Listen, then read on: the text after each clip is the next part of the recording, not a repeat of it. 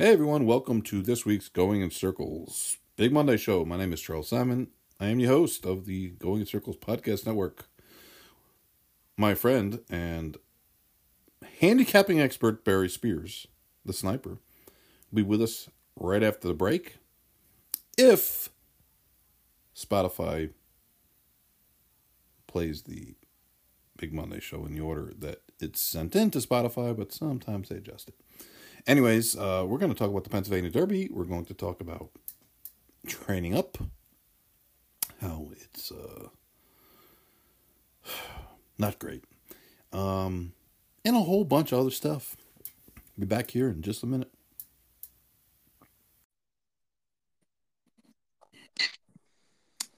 Hey there, Mr. Spears. Hey, Chuck Simon. How are you doing? Live from Saratoga. I am live from Saratoga, where the fall has arrived. What's fall? I have no idea what that is. It's when you stumble and you hit the ground. Oh, okay. I've done that. Yes, except here you do it when it's 65 degrees. Does not compute. Anything under 70, I don't even understand it. It's supposed to be the highs. I just looked a little while ago. For about the next 10 days, the highs are supposed to be in the 70s. Is that good? That's great. Well, yeah. I mean, I don't know how much you get out and about, but that has to be okay. Like rather comfortable. Yeah, the daytime's fine. It's the mornings are kind of cold. Ooh. But that's going to happen. It's going to happen, and there's just not much we can do about it. So, fall used to be the kickoff of a lot of great racing.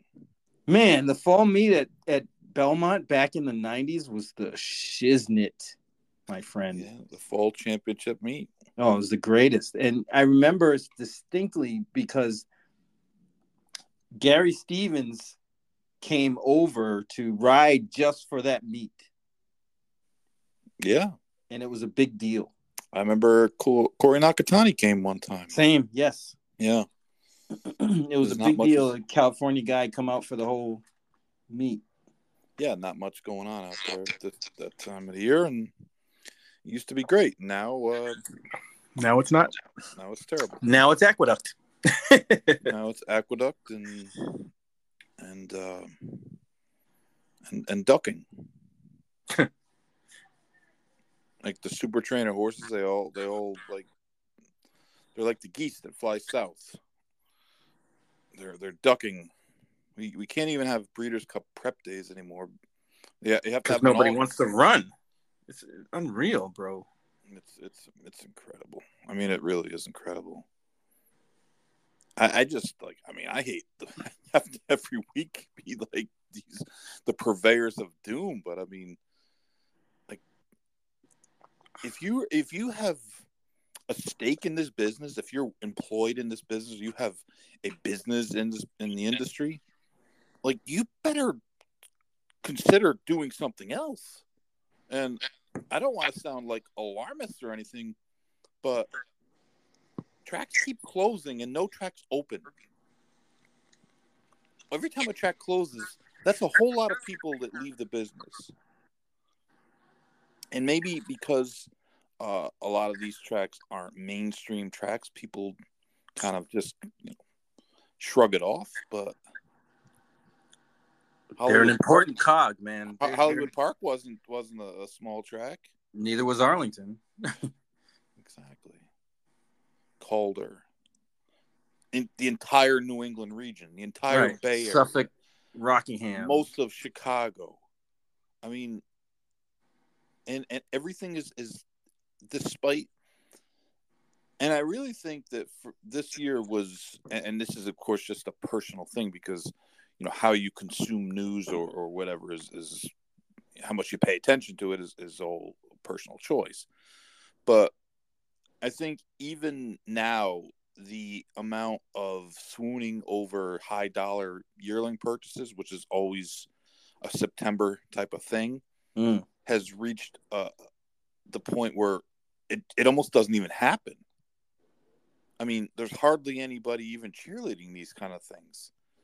And I mean, it's kind of an innocuous thing either way, right? I mean, rich people buying expensive horses that probably won't work out. I mean, it's great if you're selling them, but I think that's a sign. That's a sign that the interest in this game has reached an epidemically, like a low point. Yeah, low point. Right. I mean, look at the foal crop situation. 18,000 foals, man. That's going down. It's like, man, and like we when it should be trending the other way. This is our fourth season of doing this, the fourth year of doing this. Yep. And this has been a primary topic of conversation for us for years, in that this is one of the foundation pieces of the business that needs to be shored up. It needs to be fixed. This is an issue. And it doesn't. And I say the Jockey Club pays attention to everything but what it should be paying attention to. And that's trying to make more horses. I mean, we have to reverse the trend. If the trend isn't reversed, the business will just accelerate on the way down. Right. The spiral will go faster. Let me just explain this to you once again. This cannot be a business, an industry that survives with 7 or 8 tracks. It won't. It will implode. I don't know why that's so hard to understand. We are facing monumental competition. And even if you yourself don't bet on sports or don't know anybody that bets on sports or whatever, the fact is that the customers are going there. And why wouldn't they? I mean, why wouldn't they? Think about this past Saturday. Saturday's the biggest day, right, for racing. It's the third week in September. And we're 6 weeks out from the Breeders' Cup. And we have a day, and I understand there was some weather. But we had parks and that's it. And 2 tapioca tracks. Yep. On a Saturday afternoon. And there was a whole slew of college games, high-profile games, ranked teams playing each other on national TV, on every channel. Every single channel. I send you a schedule. Fox, ABC, NBC, CBS, both ESPNs, FS1, USA Network. I can't. Every network out there had college football games on. And that's not an exaggeration, because I was looking for games and I stumbled across at least 20 going on. Like, it was wild. Meanwhile, we're offering, and the card that they canceled at Aqueduct, I mean, it wasn't some great card. It looked like a wintertime Aqueduct card with one grass steak and a New York red steak. It's just troubling that people aren't like if you're involved in the industry. If you're not involved in the industry and you just bet on the races, I mean, honestly, what is what are you supposed to do? There's nothing you can really do. Your participation in the game is all voluntary. I mean, you can bet or pay attention as much as you want to, or as little as you want to. But the people in the business, I just don't see why there's not like I don't hear anyone. You say, like, in the beginning, we're the purveyors of doom, but I don't see anybody talking about this stuff or hear it. I don't. I mean, some of it, yes, off the record, a little bit, but not, at least from my perspective or my opinion.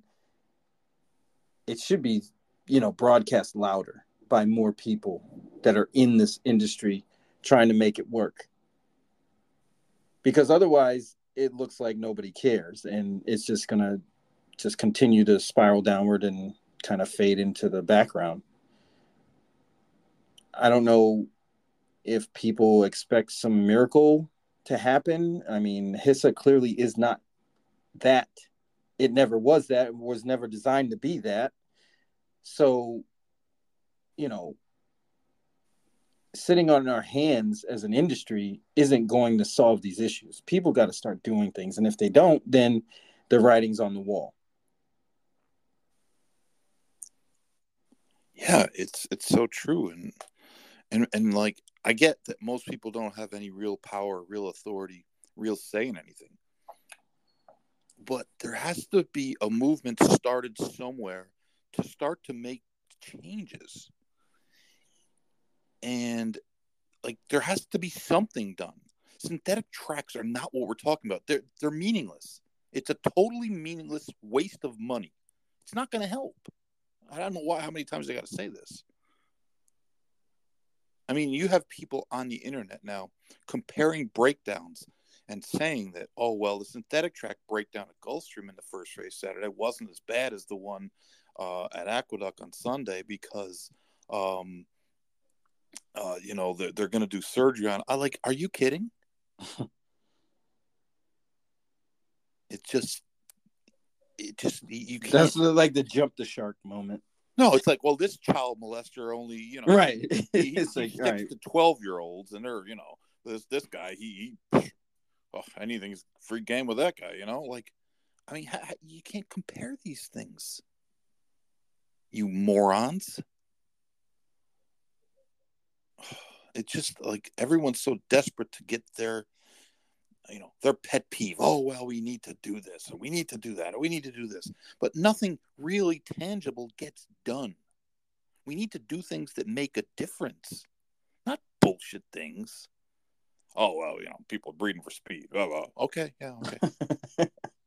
That one kills me, though. Yeah. Keep saying that, and then give me some sort of clue. Email me. goingincirclespodcast@gmail.com. Email me your idea of how that problem could be dealt with. I'd love to know. I just want to know how that could be done. I just don't understand.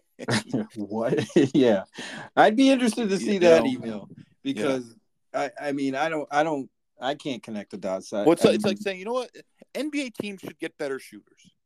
Yeah, they all should. They all would. Trust me. Yeah, right. Oh yeah, they should just get better shooters. Get better shooters to make more shots. Yeah, that's simple. Yeah, right? Sure. Exactly. You know what's funny? You bring that up because my dad used to always say, "Great shooters are born, but you can make a very good shooter." Shooting can be improved. There's no doubt about it. I mean, you can become a better shooter. Yeah, like somebody like Steph Curry, he's just a freak. You can't become Steph Curry. Ever. Exactly. He's just one of a kind. There's no answer to that. But you could get somebody out there as good as his dad. But and the whole thing, though, going back to the breeding for speed, is that you just like, what does that mean? Like, nobody knows what that means. I don't care about anybody's opinions about things. I really don't. I don't care. You can have whatever. People have ridiculous opinions all the time. And as a matter of fact, the whole announcer controversy, oh man, is about people's opinions. And I'm allowed to sprout my opinion. Yeah, you can spout your opinion all you want, but you're an asshole. It doesn't mean you're not an asshole. Yeah, that's usually what it ends up being. Exactly. Like, it's like, I don't care about your opinion about, oh, well, we should, you know, this or that or the other thing. Give me a solution to it, a reasonable solution. Give me something that can be changed and not some pie in the sky nonsense. Oh, well, horses shouldn't breed more than 30 mares or blah, blah, blah, blah, blah. I mean, come on, be realistic. It has to be a change that can help, not just some nonsense. Not just any change. You know, you can't just say anything and be like, oh, well, that's a change, so it's good. Right. Yeah, no, it has to be something that it has to be a move to the business. in the direction. You have to like the ship is going accelerating while it's heading directly towards the giant iceberg. You have to make moves to shift away from the iceberg. You know, throwing 2 deck chairs off the side isn't going to help. But real changes, and we've talked about them. But I want to hear people tell me this. This is what I want to hear. I'm with you because I've heard we can't happened. do that. I heard a lot of we can'ts, but nothing like we can. Like, for example, to me, this would be the perfect time for a track like Gulfstream to start limiting stalls. Get the word out. Start right now for the championship meet. We're capping stalls at this many. That's it. We don't want to hear it. This is what the rules are. And this is what we're doing. To be honest, you cannot depend on the tracks to do it. Because they don't want to do it. They clearly don't care, or they just they like the way it is, or it has to be done by decree. It can't be done by voluntary. There's no voluntary. It's just like the same thing. Trainers, you say, well, you know, if you give up 15 of your worst horses, well, who am I going to give them to? If they take them from me, they're going to give them to this other super trainer, which is true. Most of the time, yeah. True. Mm-hmm. There has to be parameters set, and that's what's happened in this business, is that people they've dropped all the parameters, and then it's like, oh well, we don't want so and so to get mad. Why not? I don't care if they get mad. There's no owners that matter in this business. Do you not understand that? There's no big owners that really matter. What do they really do? What will their leaving this business do? Oh, cause people in the sales game and the breeding game to make less money? Guess what? That's coming. Mm-hmm. Keep closing tracks. Yep, that's what's going to happen. How many marriages do you think you're going to need if there's 4 tracks left open? I mean, it's like Bob and Beverly Lewis were big. They bought horses at sale. They raced horses, and they were great. Nice people. At the end, after Bob died, Beverly started selling horses, breeding and selling, which a little strange. Baffles me why an 87-year-old lady would want to, sell horses commercially. But whatever. They were quote unquote big, good for the business, right? Well, guess what? They both died because they got old, and the game went on. Mm-hmm. Who's bigger in New York than the Phippses? Ogden Phipps and his son, Denny. They had great horses. Great horses. Lists, lists of great horses. When you drove in the backside of Belmont Park, the first barn when you saw right in front of you, Shug McGahee's barn. And that was where all the Phipps horses were since I was a kid. And they both passed away, and the family, they still have a couple horses here and there, but it isn't like it used to be. No, not have they stopped racing at Saratoga? Has Belmont stopped racing? Well, I guess they have. But I mean, is New York racing like going off the rails because they're not there? No. It doesn't matter if Mike Rapoli gets out of the business. It's meaningless. It's a right. blip. I mean, look at what's his name. To get out of the business? No, of course not. We want him to bring more people in. Right. It's like what's his name? Peter Brand. He left and came back, and it's like nobody even noticed. We don't want them to leave, but if they do, they do. If having parameters and having rules and having limits is too much for them to bear, then you know what? Then they need to leave. Because if we don't protect the middle class that's left, you're going to get into a situation where you have nothing but terrible horses and expensive horses. And how do you write cards with those? How do you fill races? How do you have a representative cards? Right. We wouldn't know what to do anyway because it's never been done that way. Like nothing matters. Like we said this last week, no trainer matters. If they went out of business, it doesn't matter.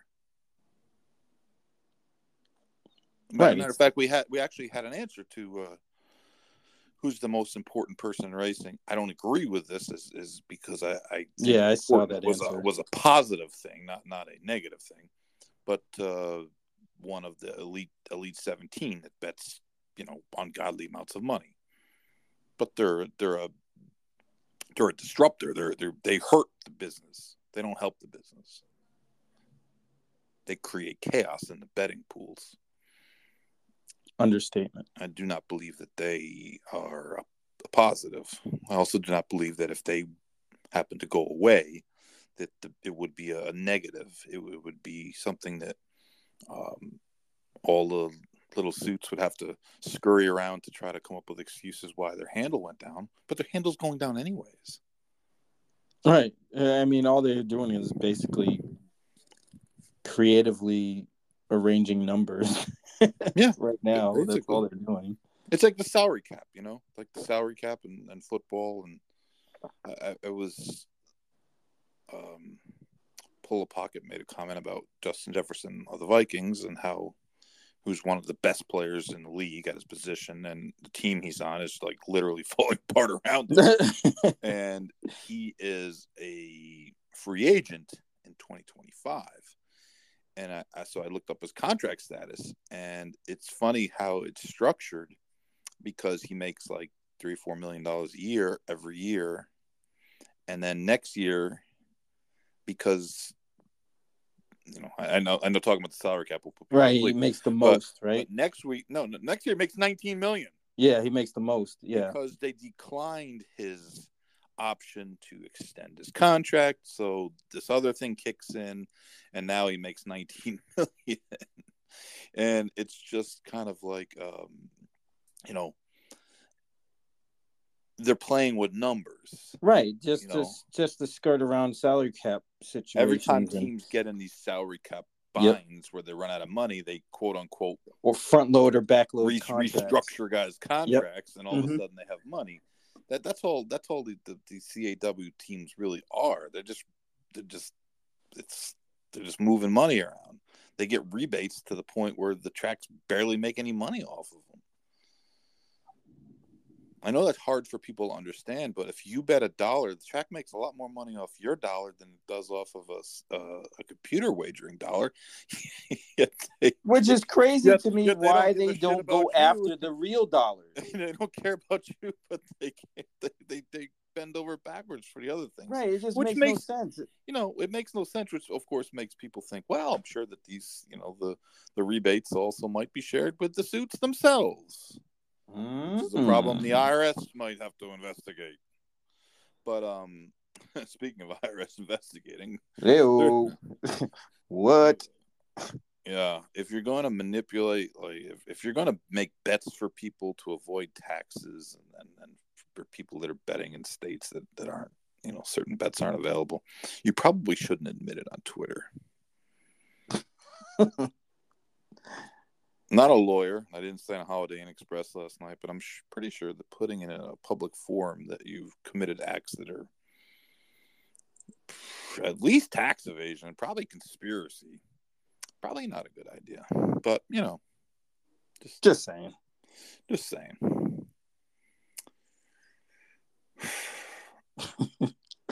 A wild business, man. They're going to write some, they're going to, that'll be a nice business. It'll be a good book. Yeah, I mean, when it's all done, I just don't want it to be in my lifetime where they're writing, the obituary of horse racing. Like, I want Sabria to go to the races on her own when she's older. I'd like to see that. But at the rate we're going now, by the time she's 18, it's going to be gone, or a lot of it. And that's terrible to say. And I said it a long time ago, and it seems like we're on pace and maybe even ahead of schedule on that. And that's it's just alarming. It is. It's alarming. It's sad in a lot of ways. It's really sad. I mean, it's just to the point now where, and I think that the one thing that we've tried to convey, I know, like last week especially, was that nobody feels good about this business anymore. I mean, and that's a massive problem. This is not an important business in the scheme of things. Right, it's not necessary. This is not necessary. Right. I remember I trained for Larry Enzer, and among the 12 million hours of dissertations that he used to send me, one thing he did that stuck out, and he was 100% right. And he used to say, nobody needs to own a racehorse. And that's the truth. There's no need to do it. It has to be a want thing. It has to be, I want to participate in this. I want to do this. And what we have now is the opposite. And of the people that do want to be in the business, they want to be in it for the wrong reasons. They just want to make money at it. And I mean, making money is fine, but if you're a really rich person, I don't care. I want you to lose money. I don't like you. Seriously, like, do I think it's acceptable? Well, there was a conversation on Twitter yesterday, and it's about, Pennsylvania in particular, and how they've had a massive amount of money from slot machines going to purses, and everyone blames the horsemen. And I'm like, and I just think that people are completely. You're not getting it, right? Yeah. You're picking out the easy target, and the easy target's the horsemen and the purses, because you see it. You see the purse. You see the horses running for that purse, so you can deduct that. Well, that's stupid. These horses don't need to run for that much. But you're not understanding that the game is failing there because of the tracks, not because of the horsemen. The horsemen are the players. Mm. The players don't market the sport. The team and the leagues do. The league is owned by the teams. In racing, the track is an integral part of racing. I mean, is it not? Is racing not? Is the track not part of racing? So when people give them a pass and say, well, I understand why they just want to have the slots, because, they make a lot more money at it. Well, that's not, yeah, that's logical that they would want to do that, but that doesn't mean that you shouldn't want to burn their executive offices down for ruining racing. I'm not suggesting anyone does do that, but I mean, they're the problem. You're saying, well, why didn't the horsemen do this? Why didn't the horsemen do that? In the end, the tracks will still be there and the horsemen won't be there. True, but I think people completely misunderstand what horsemen are.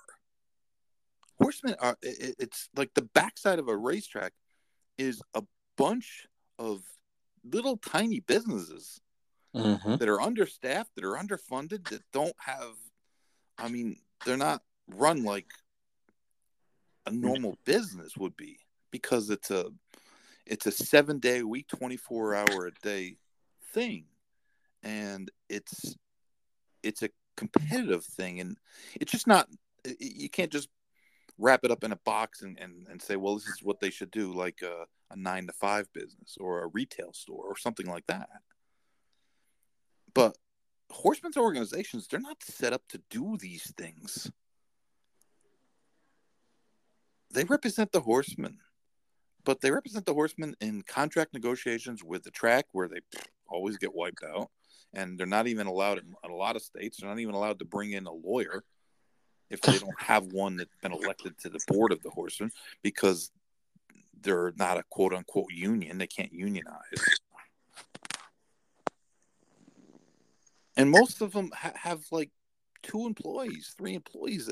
They don't have these people that are going to look to the future and figure out, where we should invest or what we should do about this. And, we should convince the tracks. If you're a better, you're not the horseman's customer. You're the track's customer. Mm-hmm. And this isn't to say that as a group, the tracks and the horsemen and the breeders and whoever else has something at stake in the the state or any state shouldn't have had a better vision of what was going to happen. But in the end, you essentially are going to make the horsemen go hand in hand with the racetrack to go to the legislation to get these things passed. And then once it's passed, have the horsemen immediately turn and do a 180 and have a toxic relationship with the track, because now you're saying, oh, well, we have to do this to prevent the track from, wanting to get rid of us. And most of the horsemen's organization and most of the horsemen were naive about it. And they're still naive about it. They're still naive about it. And how can they afford to be naive about that? Because they're not unions, man. They're not they don't have. The National HEPA is like a 2-person operation. I mean, these are not like. It's not a conglomerate or some corporation. It's just people, single individuals and maybe a couple others that are doing. I mean, and horsemen have a lot of issues on the backside they have to deal with. And that gets most of their attention because that's what they're set up to do. Right. They weren't set up to look for the future of racing. And again, are they going to pay the price for it? Sure.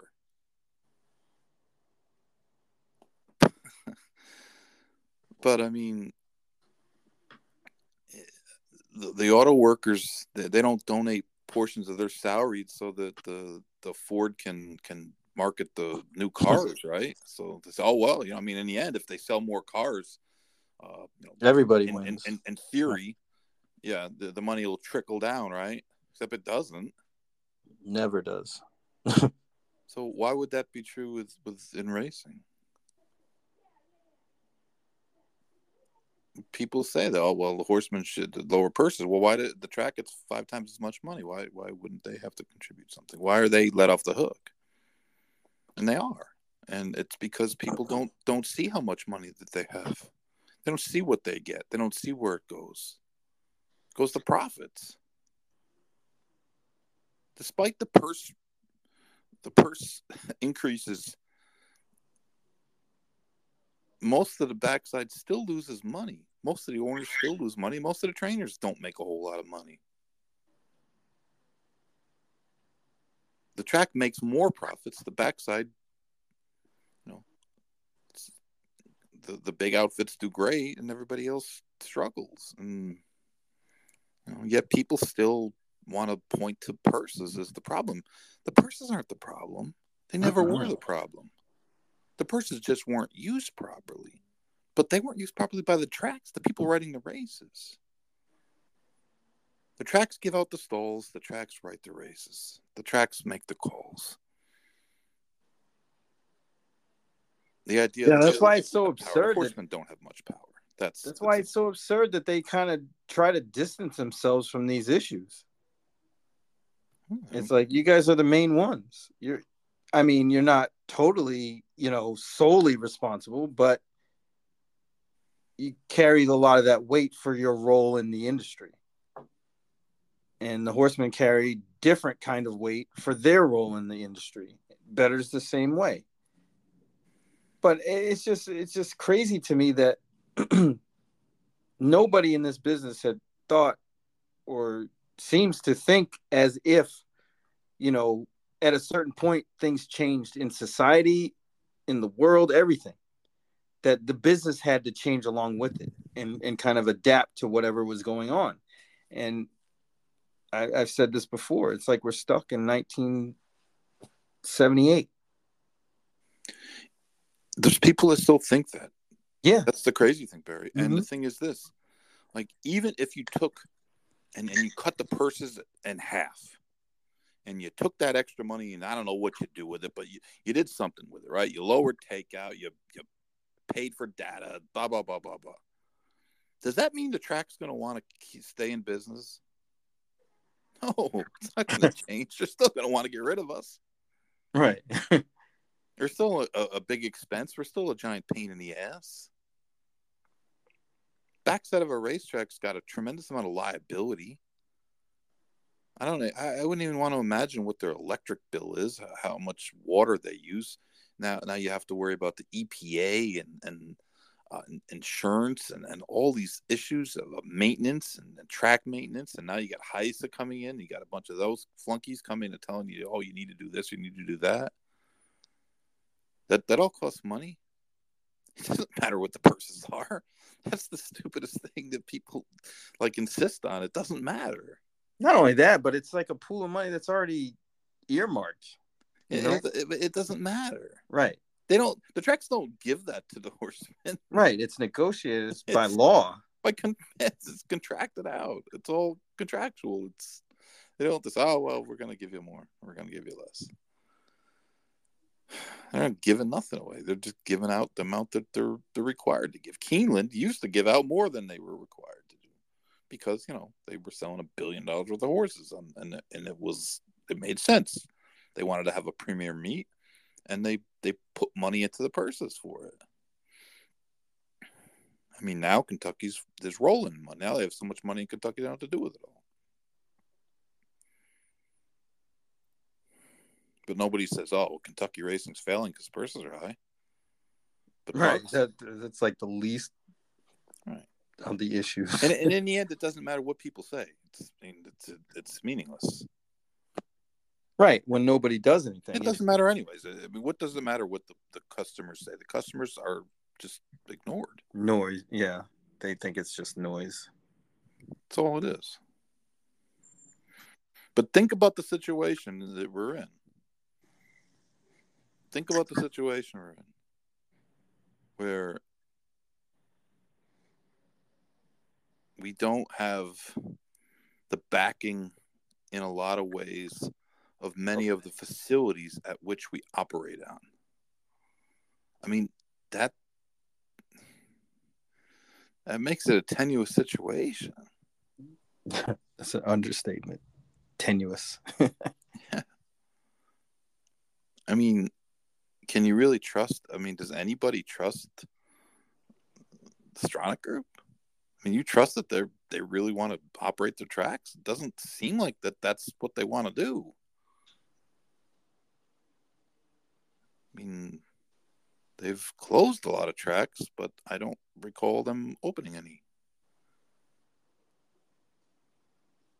And business is not good, and Maryland is a disaster. I mean, Oaklawn's great, right? Because they have, slots, and they do put money into racing. No doubt. But that's one track, and that's 5 months of racing. Kentucky obviously is doing well because of the fake slot machines.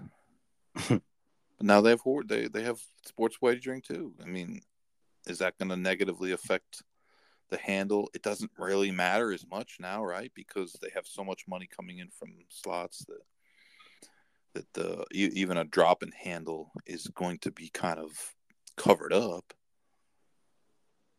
But I mean, where else?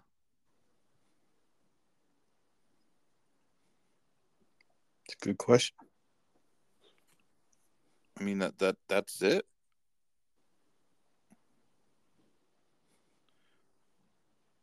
I mean, can you think of any other places where you would say, well, racing's on the upswing? And don't give me the evidence of, Remington Park was up 4% or something like that. No. It's pretty simple. Without even, you don't really have to think too deeply about it. It's a no. It's either holding on or it's going the other way. It's sick of talking about it, but unfortunately it's going to be a topic for a long time, because if changes aren't made, I mean, like massive changes, like stall limits are, the game I don't know will why not that survive without that's a low hanging one that they could just knock right out. Cannot survive without that. It just can't. People complain about the quality of cards in New York. Well, hello. That's Big why. reason is because you chased out all the middle guys. Those were the guys that gave you the competitive horses that made racing. I sent you the. I don't know if you even watched it, but I sent you the. Yeah, I did. The video of was it 1995? 95. Yep. Yeah, the card from Saratoga, just a regular middle of the week card at Saratoga.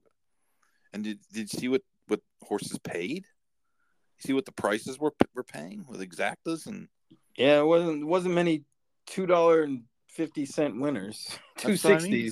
No 260s going on. And it wasn't like every race was 12 horses. It was one race got scratched down to 5. I think it was like a 75,000 claimer. But it was good racing. It was competitive racing. It was look at the early double, paid $100 and something with a 2-to-1 shot win in the first race. Could you imagine these days a 2-to-1 shot winning the first race and double paying $100?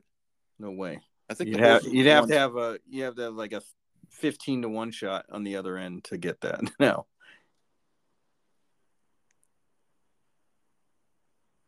Yeah, I mean, and a lot of people don't know what that. They weren't there for it, right? They weren't there. You didn't see it. You didn't live it, and you don't have that. It's not. The context is lost for you. But I'll put it up on Twitter.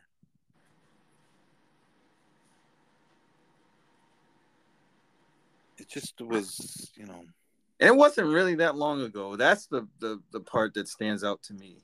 No, that was close to 30 years ago. That's not that long, though. In the big scheme of things, it's not that long. Unfortunately, shows how old we're getting. I know. But you know what? The other thing was we didn't have 18 pick 5s, and we didn't have every race didn't have 7 different bets on it. That is true. There's an optimum number. There's an optimum price point, and we ain't at it.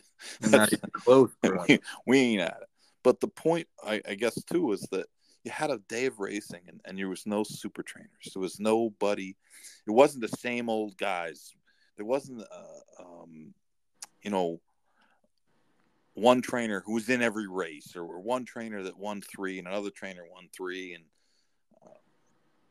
it just. That's how it's got to be. And if that doesn't change, if the product doesn't change, because the betting, the wagering, what we have on races, that's our product. Our races are our product. And they're not very good. I mean, they're just not. So if that's not fixed, like people talk about marketing, man, and it's like racing has done a poor job. Well, you can't market a bad product. But like I said yesterday, to Buck Swope, you could have the greatest marketing plan in the world, but it's only going to work for a little bit of time when the product isn't any good. Mm-hmm. You get exposed, people get found out. And that's the thing is, we need to fix our product. You can't fix your product because, I don't want to get so-and-so mad. Making super trainers mad is like the greatest thing that you could possibly do for the game, because they're not helping. And again, I said I don't blame them for taking as many horses as they can. Why shouldn't there's no? If you're not going to restrict the rules on the books, if you're not going to put any parameters out there, then why would they follow them? They're just trying to make as much money as they can make. But they have to be stopped. And if you don't stop it and you come up with all the excuses why you can't do it, then you know what? Just throw in the towel. This game didn't exist. It wasn't created to have 5 or 6 trainers and a dozen ownership organizations win all the races. It just wasn't.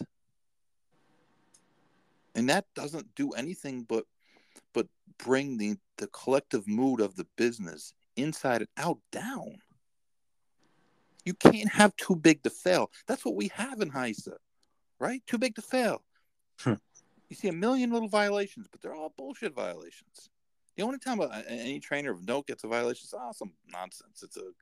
It's the injection of the horse within 7 days or something like that. Something that doesn't really make much difference. You can jump up and down all you want, but I mean, it's really not that big of a deal. 6 days, 7 days, same thing. Doesn't really matter. But you don't see any of them getting any positives, right? Those they run way, way more horses than everybody else. And somehow they've all escaped all of these minute, ridiculous issues. You think that's a coincidence? Come on, man. I don't want to sound like a conspiracy theorist, but you gotta have to wonder. You have to wonder. I mean, like, getting to the topic of the moment, we had the Pennsylvania Derby on Saturday, and I mean, it was a decent race. I mean, at least there was 11 horses in there, and of course, it was contested over a sloppy track, which there's nothing anyone can do about. But the winner is a pretty good horse, Saudi Crown. He's never run a bad race. He's been right there. He's either won or just got beaten every race. He said, that's 1, 2, 3, that's 5 races now. 5. Yeah. So now they don't know where to run him. They created a second Breeders' Cup race for horses like this. There's 2 Breeders' Cup races. Yeah, the mile and the and he may pass on both of those, which is just baffling to me. It's crazy, especially with what's out there. It's the worst group of older horses we've seen, like, in years, like maybe ever. Yeah. There's nobody that's any good. No, not the older horses. Like White Barrio is probably not the top 4-year-old, and he's not any good. He's not a good horse. He's just a right. horse. He's no good. I mean, in historical stance, yes, he's a good horse. He would beat 75,000 climbers for sure. But he had to be dropped into an allowance race early summer or late spring in order to get a win. So let's not pretend like he's a holy bull.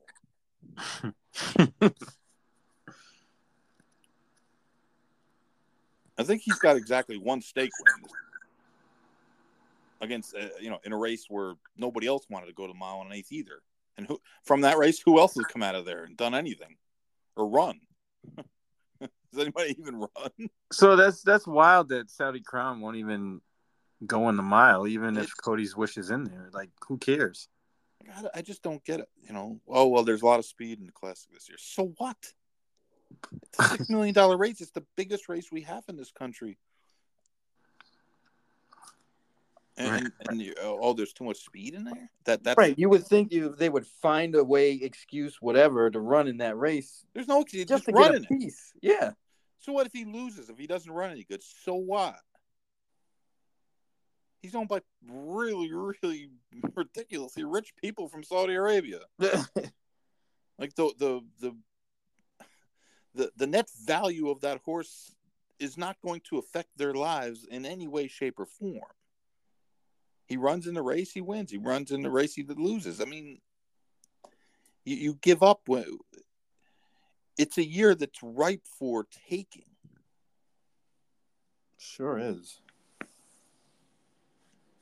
You could make a case, not a particularly strong one. The horse, considering he's got 1 lifetime stake win, but if he wins the Classic, is the Pennsylvania Derby and the Breeders' Cup Classic a stronger resume than the Belmont Stakes and the Travers?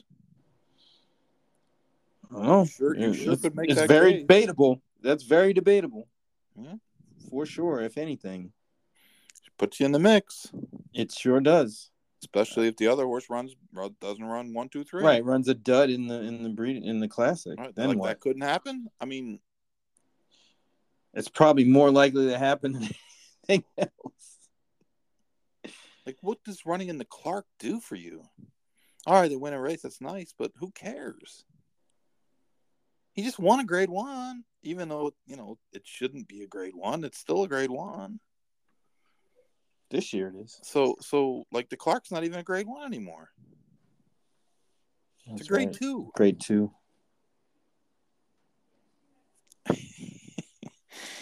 I just Well, it don't just understand defies logic. I mean, if you take the logical, step back and kind of look at it from that perspective, it's like, well, why wouldn't you take a shot? Other than the fact that, it's like, how they do things in sports, and particularly the NBA, where they try to just copy one another.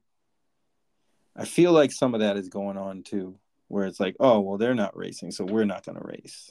Well, part of the problem too is that, like, in regular sports, you don't have a choice in who you play. They make a schedule, and that's That who you is play. true. Mm-hmm.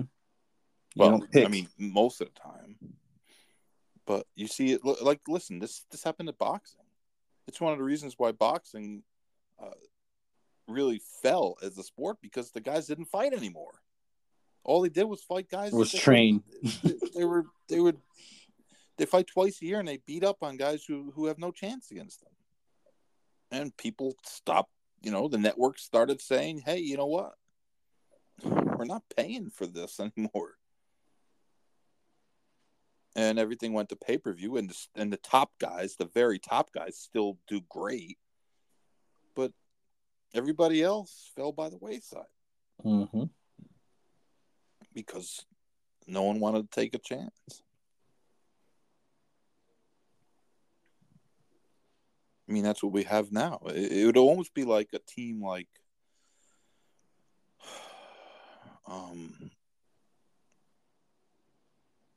I don't even, like, Michigan goes undefeated and says, you know what, we're not going to go to the college playoff because, we got to play Georgia and Ohio State again. That's too tough. You know what we're going to do? We're gonna go to the Peach Bowl. We're going to stay undefeated. We're gonna beat up on Central Florida, because we'll be 20-point favorites over them, and and it doesn't mean anything. Nobody cares. The Clark, no one really cares about the Clark. It's a nice race. It's an afterthought race. It's the little buddy race. Right. Remember, what was it last year with Rich Strike, who couldn't win anywhere else? Well, Proxy won. Proxy, quote unquote, got his grade 1. I like to slap people for saying that. Because grade 1s are not supposed to be like that. Right. They're not supposed to be like Tic Tacs, man.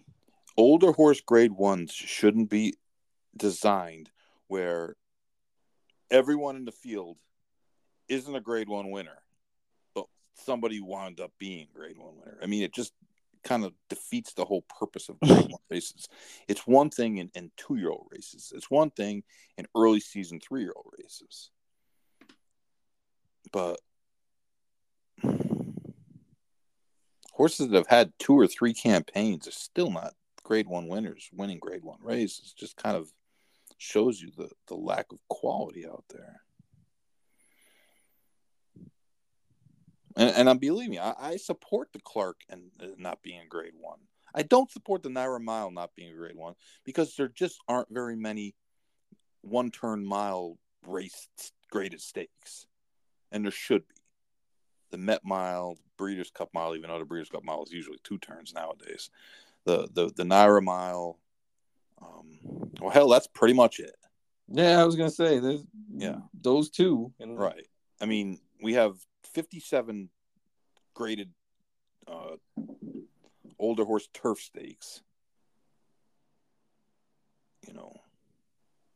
Mike Maker wins 8 of them a year with horses he claimed for $50,000.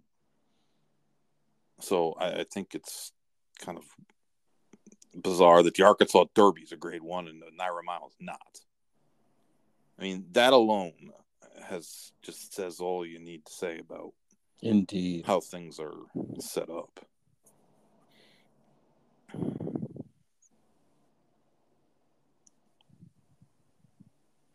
No, it used to be a great time, man. Used to be a time where the horses from the West Coast would travel east. They would, you would see the ones that you heard about that you hadn't seen that Right, much. you only read about them in the Right. form. Right. And horses that you had to go on the road and win races. You had to win races. I mean, the Belmont Fall Championship meet, you had the Woodward, you had the Jockey Club Gold Cup, and you had the Marlboro Cup, which was a Grade 1 race. And it was big money, too. That the cigarette company put up a huge money for sponsoring. Oh, yeah. There's 3 of them at Belmont in the fall. Those are the races you needed to win. You wanted to get the Eclipse for handicap horse. Yeah, I remember back in the day, Bounding Basque and those that group of horses, late 80s, mid 90s, it's unmatched. Now all we do is there were rivalries then too. Like you'd see horses go against each other multiple times. Like not the best horses, but horses that were notable. Even the lower level stakes horses, banging heads. We don't get any of that. No. I mean, the wise person that told me the competitive advantage is gone, and once that's restored, everything will look a little bit better and feel a lot better. It's totally on point. Because it's just like, super trainers on the backside, CAWs on the front side. And they're killing it for everybody. And almost to the point where it's just making people not want to play. And I shouldn't say almost, because I see it all the time. People just don't. They're like, nah, I'm not even playing this weekend or today because of it's just I don't feel like it. Before it was, oh man, I can't wait. I was excited. Now it's like, I have to see. We'll see.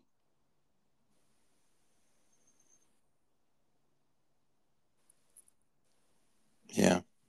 And the more it gets to be like maybe we'll get to it kind of thing, the more it's going to spiral down into and fade into the abyss, because got to give people something to get excited about. And right now, it's not working. No. I mean, it will in a month, once Breeders' Cup, like around that time, everybody gets excited for sure. But then, after those 2 days are over, the hangover sets in. It's like, all right, well, 2024 is coming. What next? And we're probably going to be in a worse place than we were 2, 3, 4 months prior. And that's just not a good way to operate. I don't even think that the Breeders' Cup is going to be. I think you're going to see a downward trend in. Yeah, because really, if you think about what we've been seeing all year from the horses that we've been seeing and that would participate in the Breeders' Cup, it's not going to be as compelling as we normally or would think it would be. No, because no one raced. Right. Nobody's running. People don't get excited about horses they saw run 3 months ago. Right. That's the whole thing. There's no flight lines. Right. That was the issue with Flightline. Generation. And but even so, Flightline generated no buzz. Outside of racing, no buzz. Zero. There was less than 1 million people watched on television, national television, the Breeders' Cup Classic last year. Less than 1 million people. Do you know what kind of rating that is? Put it this way: 17 million watched the Derby. Of course, the Derby is different. The Derby is a cultural phenomenon. It's part of Americana. It's always going to get. There's nothing that racing can ever do to ever have any other race get anything near the Derby. But the Breeders' Cup is not a big event anymore outside of racing. Just isn't. Decisions were made to to take a lot of the races off of network television.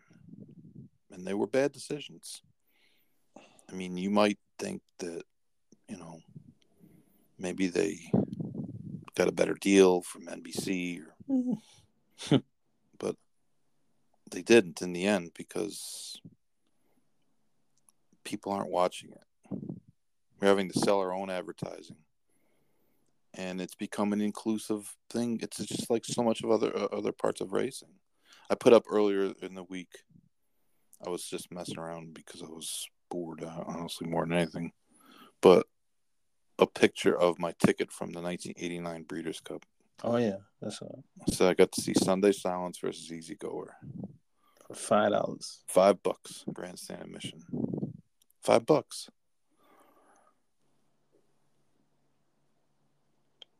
Everybody wants to tell me it's an event and this and that, and that's why it's okay to charge $1,200 a day for tickets. And there's always going to be people to buy them because there are wealthy people that are interested in this. But everybody else doesn't care anymore. I think that's the problem. And I think that's the thing that just is missed, man. And you got to make people want to care.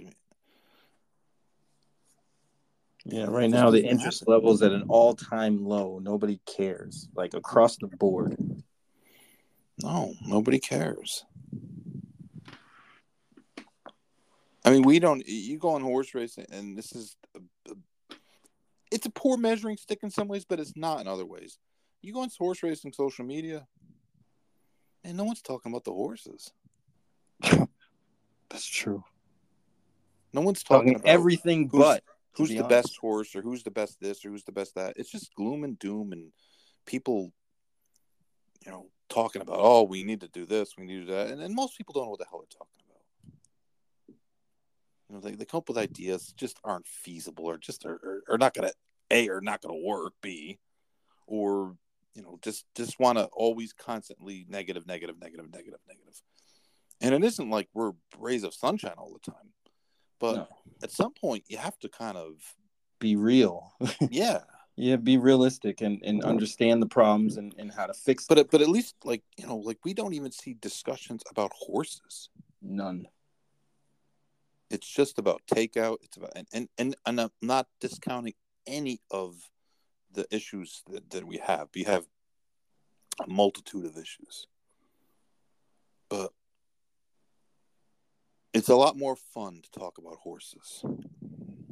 I mean, we wind up in that same situation here doing this show. But the fact of the matter is, a lot of weekends, there's just not that much to talk about. Right, like this weekend. Yeah, we saw the Cotillion, we saw the Parks Derby, but after that, the PA Derby, after that, there really wasn't much going on. I mean, Oklahoma Derby yesterday was a decent race and it was exciting, but those are 3 races run on the weekend. Nothing much after that. And not all on the same day either. No, right.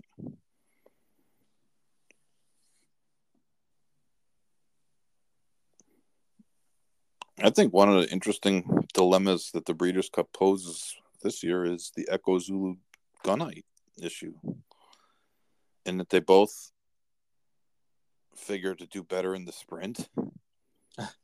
And Asmussen has an issue because they're owned by the same people. Echo Zulu could run in the filly and mare sprint, but A, it's $1 million less. B, he's got another filly in there that's got the same exact running style. Imagine that, just trying to find a race for a horse like Echo Zulu basically is what it all comes down to. They wanted to make Gunite a miler, but the fact is he just isn't. He's not. He clearly is not. He just isn't. He's not a miler, and we could have told you that before, but I wouldn't have listened anyway. But I mean, I guess he could try to convince the connections. We could run one too. That's what I would do. Yeah, personally, that's what I would. do I also. would have Gunite ride shotgun for Right. Gozulu. Just flank Echo Because Zulu and Gunite's really not a speed horse. I mean, he didn't get the lead in the race going 2 turns. No, he didn't. He's not outrunning Echo Zulu. And Steve has said, well, we worked them against each other, blah, blah, blah. Yeah, it's not. It's different though. It's a race. It's not a work. I'm sure they didn't work him 6 furlongs all out. Right, all out like a like a race. Yes. Gunite or Echo Zulu is going to go 44 to the half. I'm sure she didn't go 44 in a work. But no, it's an interesting issue because, back in the day, there would be no issue. There wasn't any Breeders' Cup Mile, and there wasn't any Filly Mare Sprint. They would run in those races. Right, they'd run in the regular ones. That'd be the race to run. And I mean, even the truth of the matter is that people, again, are going to say, oh, well, you're always criticizing them. But the Breeders' Cup races, they were, the purses aren't as big as they need to be in some cases, maybe. Seems like they all should have the baseline of $2 million. Probably. At least at the bottom. Maybe not the 2-year-old races, because the 2-year-old, yeah, that's especially true. the turf races, because the fact is there just aren't any alternatives. Right. Yeah. There's not alternatives for those horses. But the older horse races, yeah, I mean,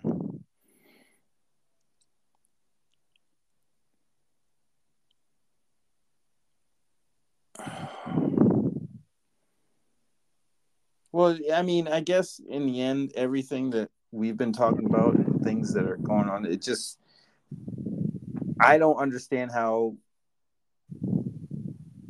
the tracks and everybody else don't understand this, but just hearing the things, seeing the pulse of what horse players think, what horsemen are saying, it's clear that there's changes that need to be made. I just don't understand why they don't make any. I bet you know what true is if we could have these people, if we could get suits to interview separately, of course. I almost guarantee you they would all say, well, we can't do it alone. We can't be the, blah, blah, blah. It'll hurt our business. Blah, blah, blah. My allegiance is to my employer, and my employer wants to do this and that and the other thing. And I'm sure there's some truth to that, but that's why it has to be done on a bigger scale. Like, instead of having the Jockey Club Roundtable have the same old bullshit, well, why not actually have people there and say, listen, let's make decisions. Right. Let's get it done. Let's lock ourselves in this room and make these decisions, and let's start here today. Let's start to do something that actually matters. I mean, if you just wrote a checklist of things to do, you need to make owning horses, you need to incentivize it, and not through My Racehorse. That's got to be kicked off to the side. It doesn't matter because it's not helping. You need to incentivize people owning horses. You need more horses. Mm-hmm. Supply, man. The supply is low. The supply has to be made higher. It just has to. You need to create a better price point for players. There's competition now. This is not the only game in town. You need to, and part of that, there's a lot of issues that stem from there that have to be addressed as well. Mm-hmm. The CAW teams have got to be addressed. I don't want to hear any in a meaningful way. I don't want to hear mathematicians telling me, "Oh well," but no, you don't get it. You don't get it. They've got to be addressed. They can't stay like they are. When they were 10% of the handle, it was acceptable to have them in the game.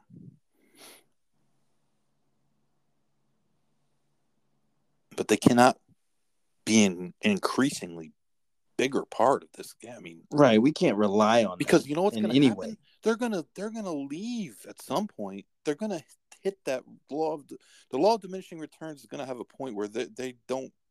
They're just playing against each other, and the profitability is going to be lowered to the point where there's not enough suckers money in the pools. Right, and they end up ripping each other off. Basically, Well, they're just no, they're not going to do it. It'll be, or they'll stop. Right. They'll slow down and they'll find something else to put money into.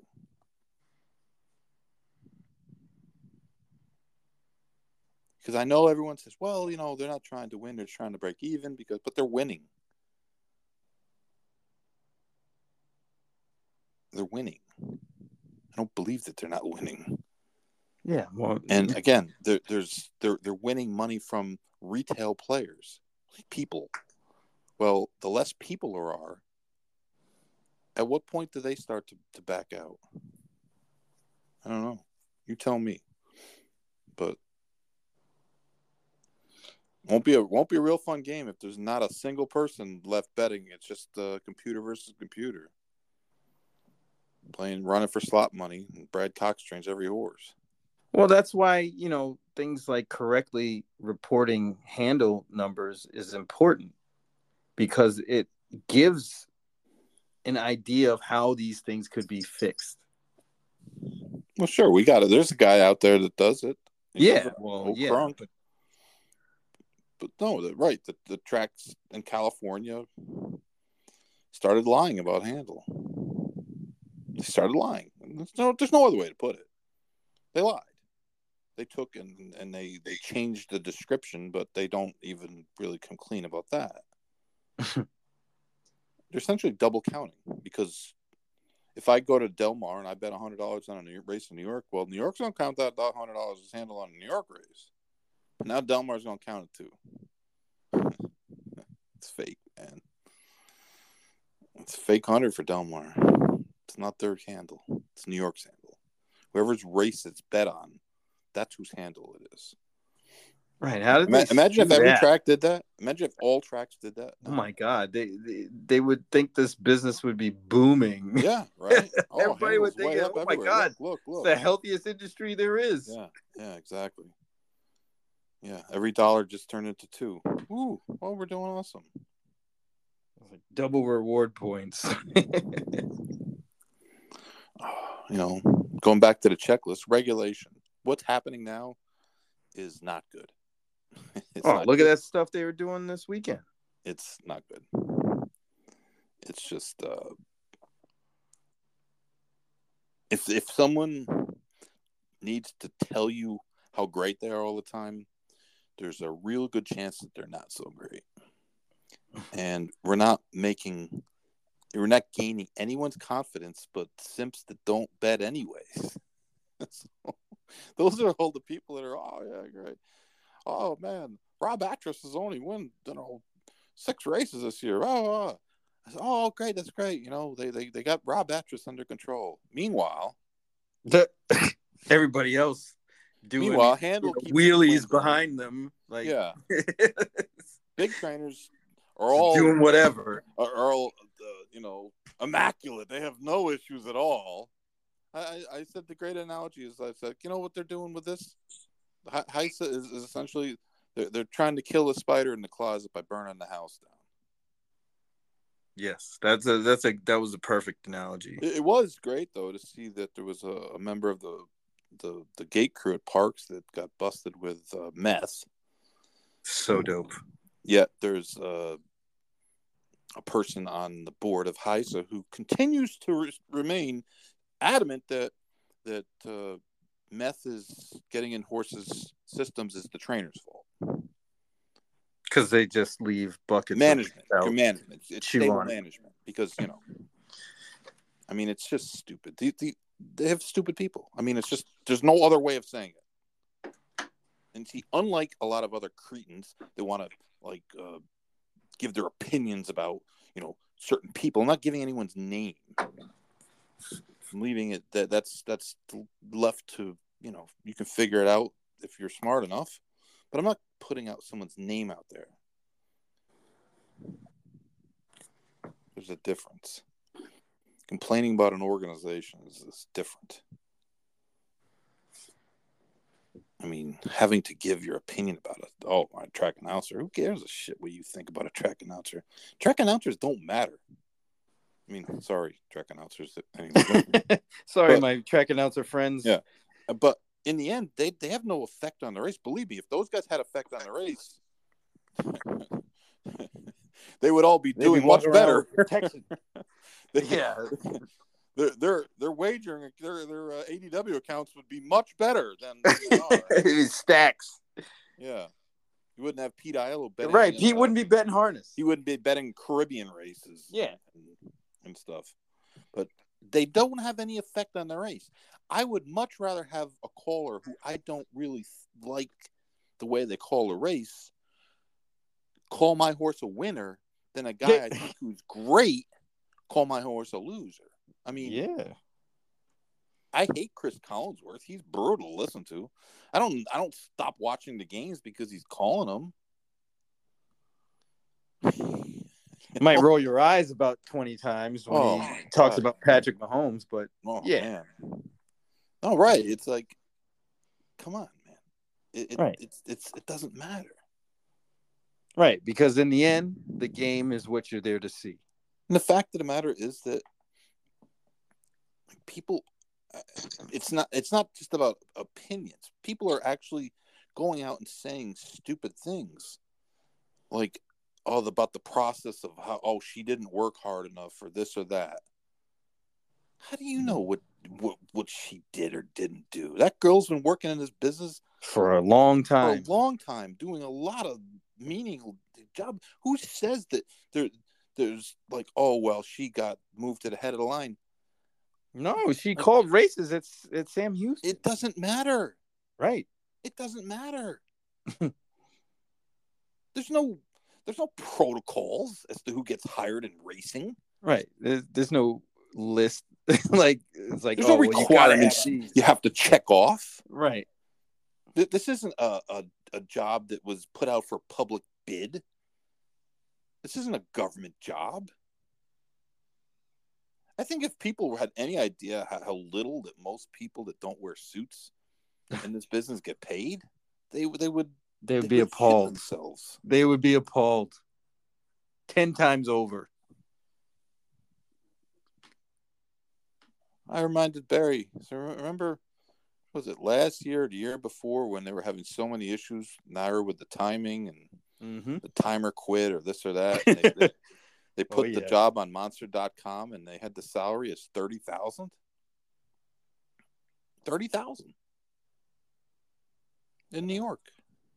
In New York, man, how you can't even survive in New York under 50. Barely can do probably that. Even that. Probably more like 70. Yeah, not if you have kids, child, and a or if you like a spouse. If you enjoy, food, like eating. Yeah. I know there's a well-known announcer who's a friend of mine who was offered a job at I'll just say a Midwestern track, a B-level track, or maybe a little less, to do the paddock, analyze, the paddock show kind of thing. In addition to? No, just to do that. And what they offered him, he was like totally insulted. First of all, that he thought that they thought he would even remotely think about taking the job. And he said, what you want to pay me is barely going to cover my living expenses there. Am I going to commute from where I live, or it was not much. And I think that people don't understand that a lot of times these jobs get taken by younger people because they're willing to work cheap. Right. They don't know any better They at don't have that point. families or Right.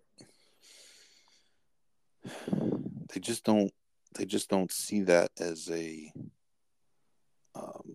priority. I mean, someone said the other day, asking about Larry Collmus. So Larry Collmus, why doesn't Larry Collmus have a job announcing races? I mean, Larry asks for a lot of money to do it, and tracks just don't want to pay it anymore. They don't see that as a revenue producing position. And hey, I don't blame him for asking for a lot of money.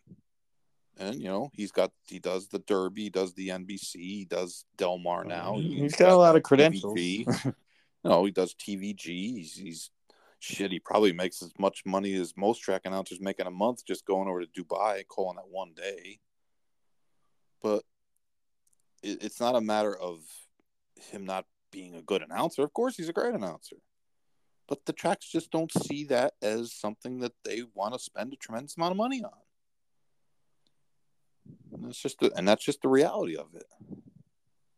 Even tracks that are making tons of money in other places. I mean, what better example is there than Kentucky Downs? They don't have a backside, essentially. They don't have that giant expense that almost every other track has.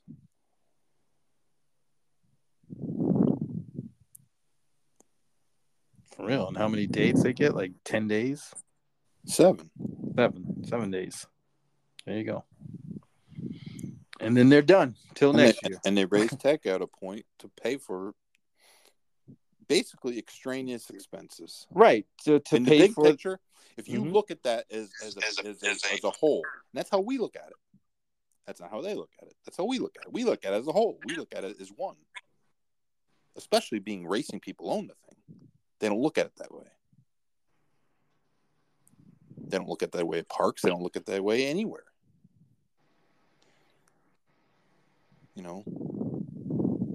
And I think that's something that we have to just... I don't even know how we're supposed to react to it. I really don't. I mean... Right. Something that you would think would be kind of common sense. I can tell you from this standpoint, from a horseman standpoint, it sucks for us to look at the tracks in that not wanting to put one extra penny in that they don't have to. I'm not talking about purses. I'm talking about a lot of the other stuff. One of the dirty little secrets that nobody wants to talk about and no one's ever going to admit publicly, but racetracks have cut their track maintenance expenses over the years. It's just the truth. The truth.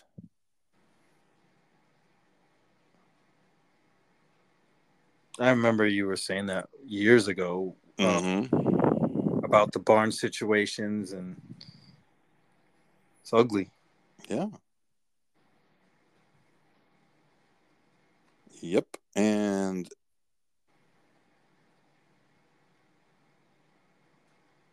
I don't know.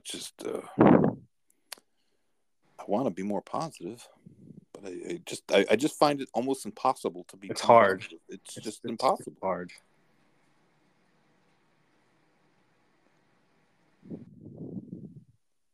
I guess that's the plea that we're making. Like, just totally. So many people, and it's not us, just us. I mean, this comes from so many people that we talk to that reach out to us. And who are we? We don't have any industry ties, really. I mean, we're not sponsored by anyone. We don't work for anyone. We're not tied to a TV network or a ADW. No contractual obligations over here. Nothing. But the very least, people understand that we're, talking independently, and we're willing to speak up and say things. But man,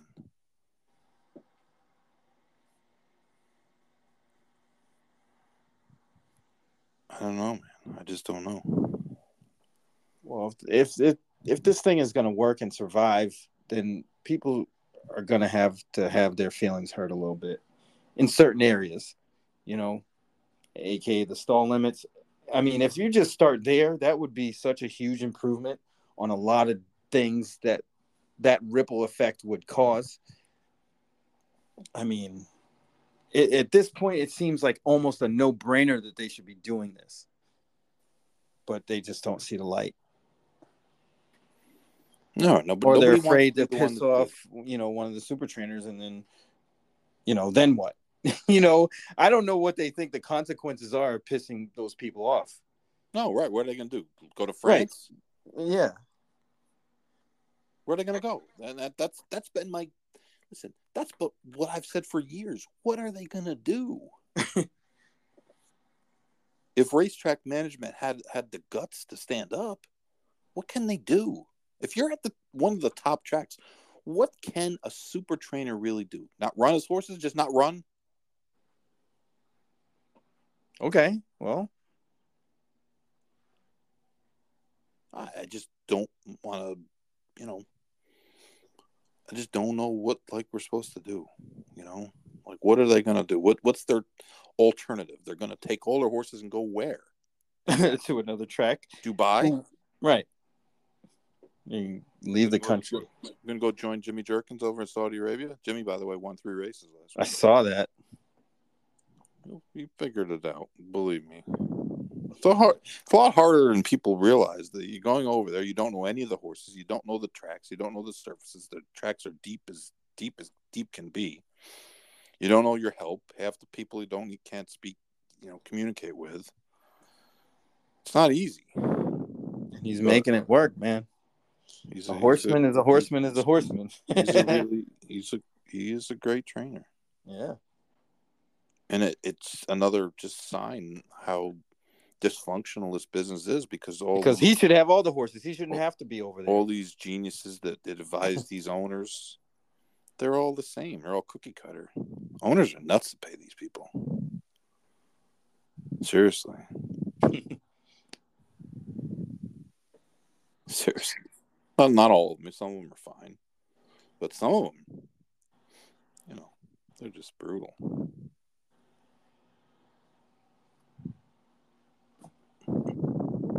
Now we got 2 stakes on Friday at New York. Is that because of the washout? Yeah. Yeah. A 6-horse New York bred race on the grass. And the Noble Damsel, which is 7. That should be all right. Only, Chad Brown's only got 3. Only 3. Yeah. Yep. Out of how many? 7. Okay. So half. Yeah, basically.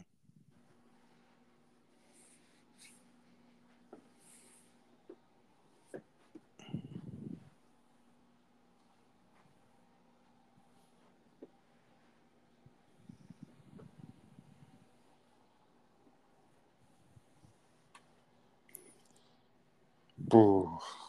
I like when tracks close. I like the drawing early. Yeah, that's why not? Shit. I gotta say that I do appreciate the early draw. I do. The Yak, we got that on Saturday at Churchill. CD? Winning, you're in.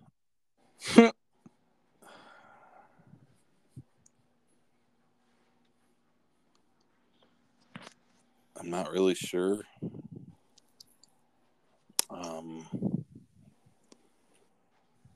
What to say about the race? Yeah, it's a race. It is a race. The Lucas Classic. Oh boy, the 10th race last year. The Lucas Classic caused all kinds of disturbances. That was the race where they was big mad. Where the toe grab O'Neill horse won. I forget. Got in a lot of trouble.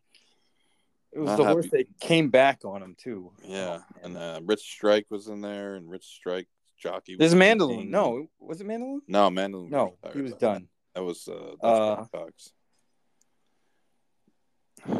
I keep want to say Happy Jack, not Happy Jack. No, it wasn't Happy.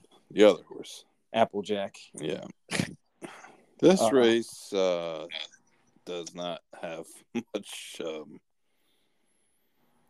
There's not much star power. American Revolution's in there. Though he has been dreadful. He was so bad I thought he might retire him. Rattle and Roll would be the headliner. Hot Rod Charlie, dude. Hot Rod Charlie, that's right. Who I think is in Japan. I think he got sent to Japan. Oh, he got shipped over, huh? I think. Yeah, because that horse couldn't pass anybody, and he came back on Rich Strike. Yeah. That is when I knew we probably would never see Rich Strike in the winner's circle again. Yes. Though I did see something today where he's tentatively pointing to the Pegasus. What? Yeah. No way. You serious? I swear. Yeah. But why? I don't know. I thought On the undercard? I thought Mott would definitely knock the two other than off of that horse, which he still may. It's a prep. Yeah. Bill Mott ran Cigar in an allowance race after he won the Iron Mile by 8 lengths. Jeez. He will take a condition. If given the chance, he will take that condition. I mean, for a horse like Rich Strike, why not? Yeah, you know, at least put him in the winner's circle again. True. If he can do it, if he can beat me. True. I mean, these days he can't get there's no way he can get a pace that would suit his liking unless they employ a rabbit. Yeah. Of course, the article I did see it quoted the owner, not Bill Mott. So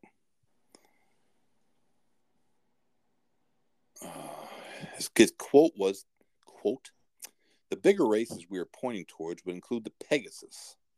That would be the first grade 1 race we might go after, but he could race before that in a less competitive race." Which is a very strange way of putting it. But, right. Yeah.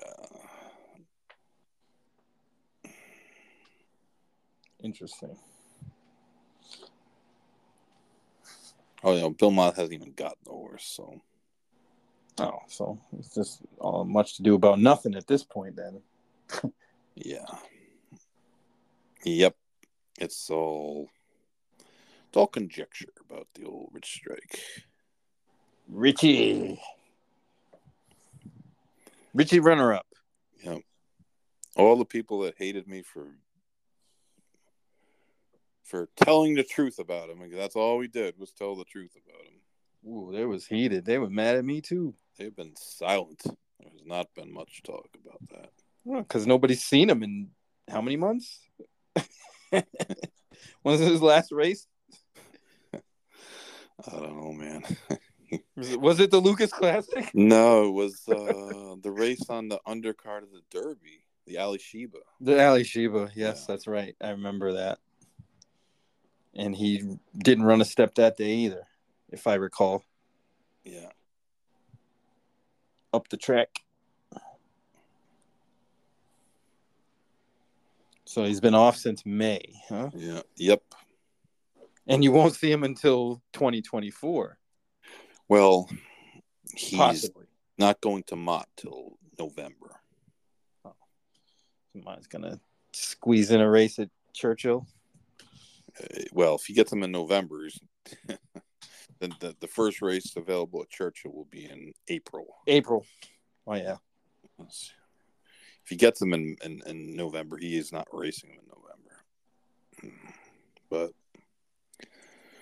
we'll see. We'll see.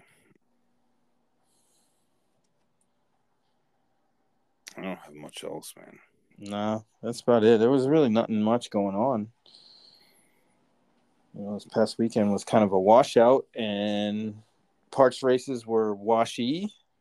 Yeah, it was kind of ludicrous that they ran the horse on the one race on the turf. Man, that was wild.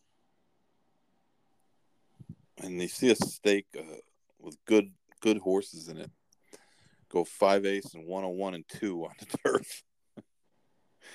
They usually will go in 55 or 56. Right. That's pretty crazy. Hey, I had an idea. Uh-oh. So yesterday they had a horse in the Oklahoma Derby that was a joke. And, I mean, the horse was getting thrashed in maiden 12.5s. And I'm not sure what the reasoning is why people would ever want to spend money to enter in a race to be embarrassed. Personally, I think that they should just, like I said last week or the week before, deny him the entry. Just put a clause in the nomination saying that maidens must have approval from the racing secretary in order to be nominated. I won't even take your nomination unless you get the racing secretary's approval for maidens. Maidens only, not everyone else. Only maidens. That's reasonable. If you had a horse, and we're not talking about 2-year-old races, we're talking about older horse races. And honestly, if you had a horse who was a maiden, like Dreamlike, who ran in the Wood, no one would have a problem with that horse running. That horse was competitive. You can be a maiden and be competitive. I ran a maiden in the Jefferson Cup when it used to be held in the summer. Oh, I ran second in it, and that wasn't really my idea, but I kind of got hustled in there by the director of racing. And he told me, he says, it's not a strong race, and you know what? Your horse fits, believe it or not. And we took a shot. We ran second, so it was a $200,000 race. So it was all right. Yeah, it's a nice little payday. But he had run second, he had 4 starts. He had run a good second 3 times, so it wasn't like he was gonna be some impossible horse. Right. Something happens either way, and he might have ended up in the winner's circle prior to that, but yeah, I mean, right. Yeah. It's not as though maidens haven't won. I think didn't a maiden win the stake at Turfway last December? Yeah, I think so. Yeah. But that's not what we're talking about. What we're talking about is hopeless 12.5. They couldn't compete there. Like Uriah's horse in the Pennsylvania Derby. That was just stupid. He's like he's won with bombs before. He has, but none of them looked as poor as this one was. This horse is not even he's not even a good maiden. He was getting beat up. Pumped. He was getting beat bad. Right. But what they should do, instead of having, letting those horses race, they should have like a fantasy camp, like a stakes race fantasy camp. So if you're one of these owners that you want to run a horse that completely doesn't belong in a race, we'll let you come to the paddock. You can enjoy it. Yeah. The sights and the sounds and yeah. The handshaking and well, matter of fact, we'll even let you gallop. We'll let you go in the pulse parade. We'll let you gallop around and warm up, but then you got to leave for the actual, horses that belong. Before the real horses. Yeah, yeah. You come back to the paddock, and then when the horses are racing, you unsaddle and you take your horse back to the barn. Right, and then you tell the jock, "Hey, we tried, and we didn't make it." Right. I mean, we didn't make the cut. Yeah, and you pay a fee.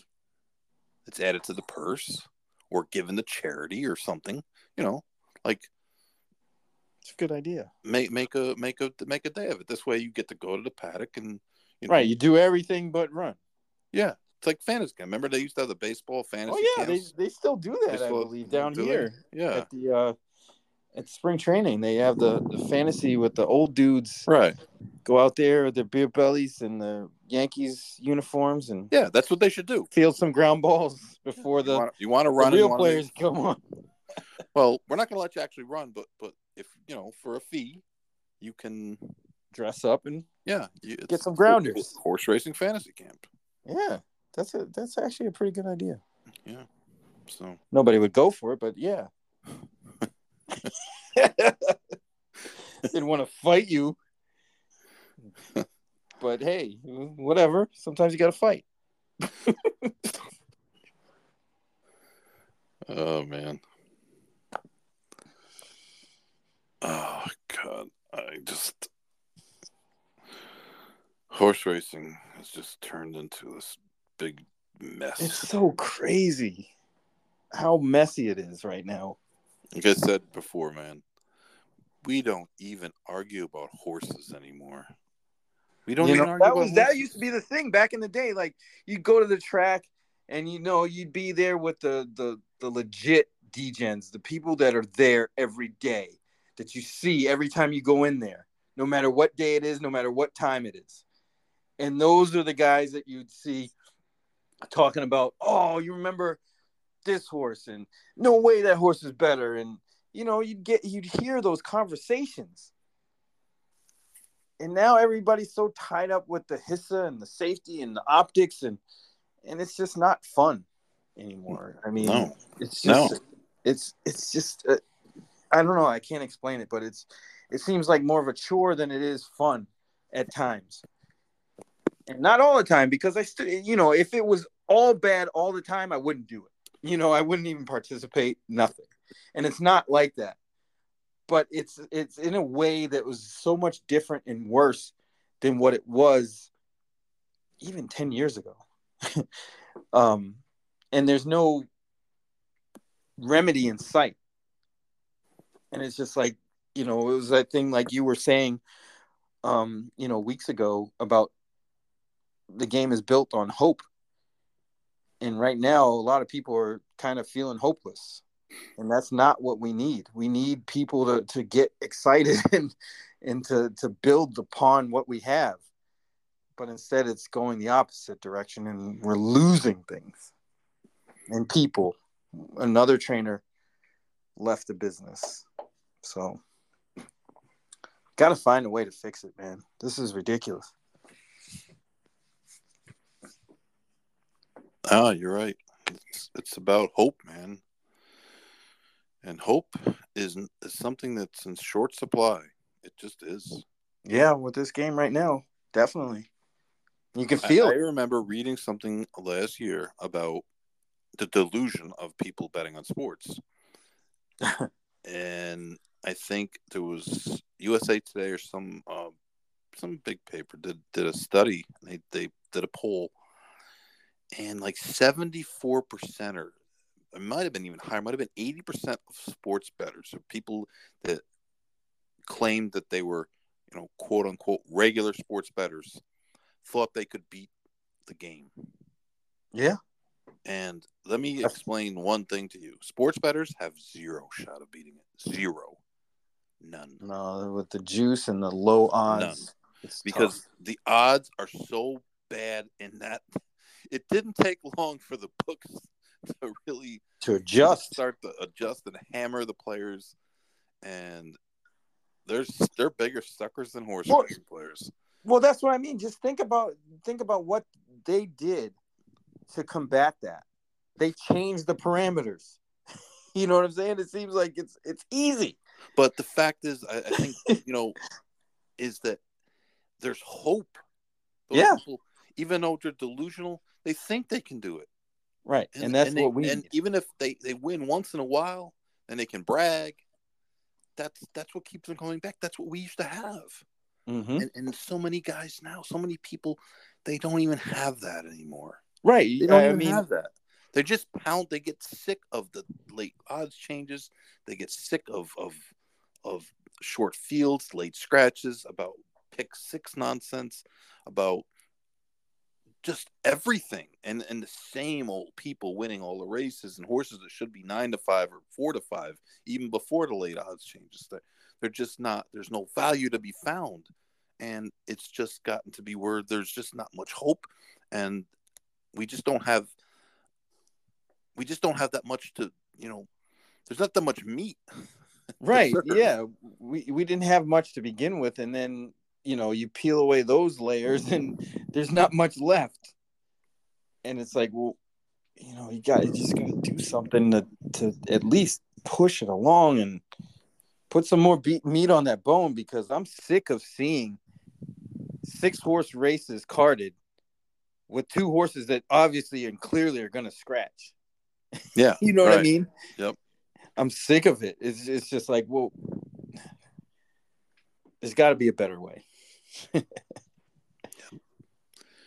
True that, man. True that. I think one of the great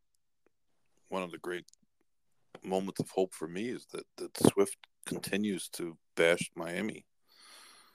I don't know why. He actually said something pretty complimentary to Tua, and then just followed it up with a bunch of nonsense about the Dolphins after that. I'm like, dude, they're 3-0, beat two difficult teams on the road, smacked up Denver. I mean, Denver was 0-2 coming in, but they lost one game by a point and the other game by 2 points. Yeah. I think they were But both, that should just tell you how... I mean, Denver's not great, but I mean, Denver's not, well, of the three teams that Miami's faced so far, they were the worst. Did I expect a 50-point beatdown? Hell no. No, and it should have been worse. Right, they could have made it worse. I mean, they were up that much at the beginning of the fourth quarter. I was watching the game. It was out of hand. At a bar, so I couldn't, they don't have the sound. And it really is a little bit jarring when you're watching a game and you're hearing a different game's broadcast. It takes a little while to get used to. Realizing that the sound in your ears doesn't match up with the game you're watching. But, Miami had that short kickoff, and the guy ran it back for a touchdown. And every other kick was through the end zone. And I think on the next time they scored a touchdown, I think the punter kicked off. I think that they had so many touchdowns and so many extra points and so many kickoffs that the kicker got. The other guy needed some work. They had to let the other guy kick off because he needed some work. Everybody get a chance. Yeah. Miami's Sean Payton was so Miami's upset, kicker scored as many points as the Jets did. And he didn't even kick one field goal. Man, that's hell embarrassing. I just think it's funny though when people say, "Oh well, I guarantee you this team won't win the Super Bowl." It's week 3, right? Who cares? Like there's 15 weeks to go, man. A lot of stuff can happen in 15 weeks, right? Like, the whole team could get injured tomorrow. Right? You could say that about every team. Yeah, and you'd be right. 29 out of 30. So does that make you a 95% prognosticator because you can say every team, well, they're not going to win the Super Bowl? Well, you're going to be right about almost every. Well, I mean, there's only one team wins. I mean, it's like. So really, that's a mush indicator. It is. It's because if you pick the one team and you say that they're not winning the Super Bowl and they win the Super Bowl, you're automatically saying that a team is not going to win the Super Bowl at this point is in the third week. Yeah, right. I mean, if you said that to people like, in front of them, they would laugh at you. They would like, what are you, an asshole? Oh, they're not going to win the Super Bowl. Who makes that prediction? It's the other way. You want some kind of credibility because I know he'll keep the he can't backpedal. He'll double back to it if it happens. Oh, see, I told you, like it was some brilliance. Like I said, it's a 95% chance of coming true. Right. There's only one Super Bowl winner. Yeah, there's only one team winning. Well, that's what I always say about boxing bets. It only come out one way. So why are you playing these combinations that you know aren't going to come out? People want safety, man. Yeah, I'm not down with that. The same people bet insurance. You see. I mean, you've seen over the last year enough bets for me to understand how I bet for the most part. Yeah, exactly. But I do a lot of straight bets. I mean, it's just that's just how I roll. I don't want to. I trim the fat. I will box when I have a bomb. Right. If you have, if there's three bombs, I don't want to have a horse who I sort of kind of think has a chance beat me and have a $487 exact to come. Right. Exactly. You don't want to have anything on it. I mean, I will save with those but I'm not going to box with a 7-2 and a 5-2. Right. And you know what my counter to that is like those situations don't come up enough anymore. No, they don't. Right. Exactly. those situations don't come up anymore as much as they used to because of the way everything else in racing is going on. So now you have a lot of situations where you have these favorites with bombs coming in second. And it's like, well, why would you box that? Because it was like it was set up to run this way. Yeah, no, it's field sizes, that all plays into that kind of thing. And those situations really only come up, I think, most of the time during like big racing days where there's full fields. There's going to be full fields. Like Breeders' Cup Day, you could 3-4 horse box on that day with confidence and knowing you're going to make your money, and that giving away that other $6 or $7 or $8 or whatever isn't really going to make a difference. But you got to make sure you check the other side of the page. The wheel so page. The other side of the page, so you don't forget to put Australia in there. So your 6-horse European box doesn't Dude, blow. I was telling somebody that story the other day. 85-1 shot. I was telling somebody that story the other day, and I was like, what's the craziest part about that is I ate at Outback Steakhouse not even an hour before that race went off. The draw, the late scratch. How many horses scratch into a Breeders' Cup race? It's like 2. I think Pierre they Rich striked us on that Bardot one. or whatever his name is, the jockey. He still might be in the can. Yeah, he's locked up for sure. Yeah. Absolutely. He was like a rapist or something. He was a criminal. He was pretty good. No, like a rapist. I'm pretty sure he was like on some crazy thing like that. But he was Rich Strike before Rich Strike was Rich Strike. That was brutal. I was like, who is the 16? Right. It's like there was 16. There was a 16. Wait, there was a 16 in that race? I had the right theory, and I still blew it. Man, you had it. You had everybody else underneath, like all the way down to like 6. I had the super. You had everybody. The super, the triple, the exacta, and I got nothing.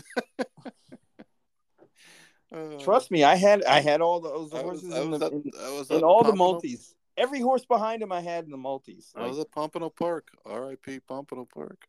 Okay. And I was like, who the hell's that? Who's the 16? What? And this guy, and didn't he pick up? That was a pickup mount. A pickup mount, yeah. Because of COVID. Yep. Yeah. That horse, there was no way he was not going to win that race. No. Because he's done nothing. He really didn't do anything before and hasn't done anything since. He was still in training? I think he's out of training now. I don't even know. He ran last year, but I don't. Yeah, I don't. I think he's done, but I got to check on him. He's side eye him. He's in the Irish Old Friends. Side eye that guy. Ruined my whole Breeders' Cup, literally. After that, I was just like mentally, I was just not there. No, that. And then I think wasn't that the year that what was that horse that Brad Cox had on the turf that just ran her eyeballs out? I remember it was number 5, Aunt something. Oh yeah, the filly. And that horse just ran and it hasn't seen him since. Yeah, she ran at Keeneland in the spring without Lasix and bled like right, and finished last. Bled terrible. Or something. It was crazy. Yeah, never raced again. And there was another one that day. I think that was the day Castellano won on a huge long shot, who I don't recall ever seeing again. But I think that was an undercard race. That wasn't actually a Breeders' Cup race. I did really good on the distaff because I tossed Swiss Skydiver. Yes, that's right. Yes. I hate that race too. Yep. Because you told me that. You're like, yo, I think this horse is just not going to show up. She's done. She is not going to run well. But that's what we love racing for, to remember those kind of things. Right, and then talk about these kind of things and bad beats. Not talk about all this other bullshit. Right, and all the wild stuff we used to see at the track, like, when horses just do crazy stuff, or the jockeys just like guy takes his horse 18 wide and still wins, stuff like that. Yeah. Talk about the game itself, not the business of the game. That should be left to the business of the game sucks, and it's right. corrupt, and it's run by idiots, and it's just the way it's going to be. So I try to convince myself to stop paying attention to it, but it's hard not to because it's affecting everything else. Exactly. But it's no fun, and it's toxic, and it's just most of the stuff you hear is in the public just isn't even true. So, but no, racing the racing part of racing has always been great, and even that's been taken away from us. And I think that's why people just get fed up. Mm-hmm. Training up. Right. All these training up. To see these horses, man. We're all gonna lose. You saw Arcangelo. We're all gonna lose. All the grass horses we run in this country, we're all gonna lose. They're all gonna compete. Maybe we'll eke out a 2-year-old race once in a while, but all the other ones, we're not gonna win any of those races. Maybe we'll win the sprint, but we're just not gonna win all those races. And everybody else loses. Only one horse wins. Only one horse wins. Oh, like seeing Arcangelo once every 3 months isn't cool either. He'll retire. Yeah, of course. He'll retire. And then regardless of the outcome process of a small trainer gets the good horse and then campaigns him like the big trainer and then retires him. And I don't blame the owner if he makes a big score. I get it. You know what? I get it. But I blame everybody else.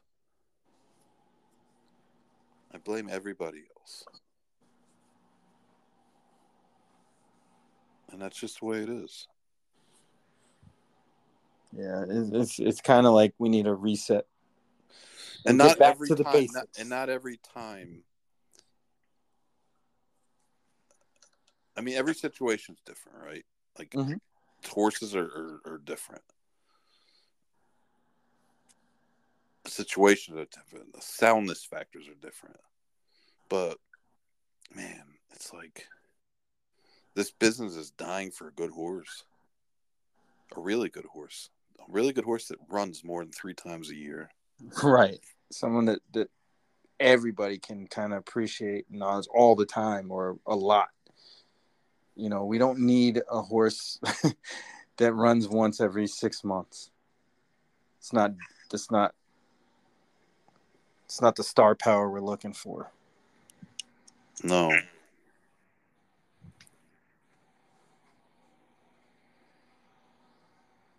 Nope. Anyways, well, we rattled off 2 hours. So. I know, with no effort, with minimal effort. Yeah, I heard the Tampa Bay Buccaneers today in the Monday night game were going to wear the throwback uniforms, and I turned it on, and they did not, thinking they would have the real creamsicles. I was wondering that too. I thought that was solid. They had like the throwbacks that kind of look like the ones they wear now. Yeah, I thought they were the same. See, if it's not creamsicles, like they deserve to lose. Anyways, that's all for now. That's it. Later.